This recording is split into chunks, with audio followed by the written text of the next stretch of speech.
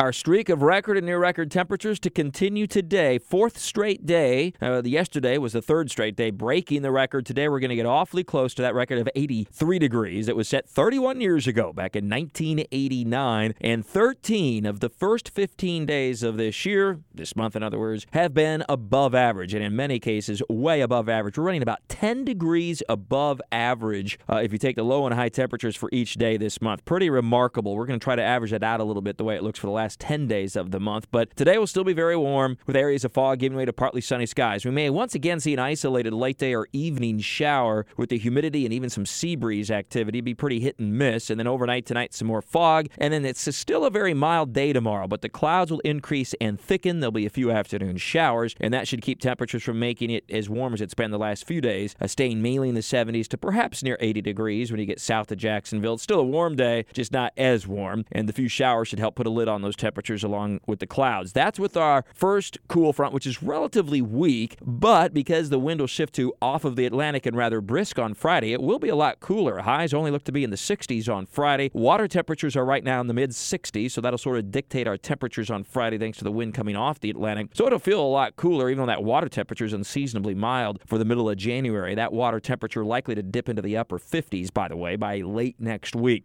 And then on Friday, after we get the cool down on Friday, Saturday turns milder again ahead of the next cold front. A stronger cold front, but we'll get back into the 70s Saturday afternoon. And then on Sunday with that stronger front, some showers. It once again, however, does not look like a system that brings heavy rainfall to the area, but at least a few scattered showers. We still manage to get into the low 70s on Sunday, but then the colder air will start to flow into the area for the early and middle part of next week, and it'll be the coldest air we've had so far since about a little bit before Christmas, so it's been a while. Not saying much considering how warm it's been, but highs will likely only be in the 50s by the middle of next week with nighttime lows in the 30s, and I would have to think we'll see a freeze or two for some inland areas as we get toward the middle of next week. So there's your first alert on the pattern change, which we already talked about yesterday, but just be prepared to cover the plants, bring them on in, et cetera, by the middle of next week after being spoiled now for the better part of the last couple of weeks.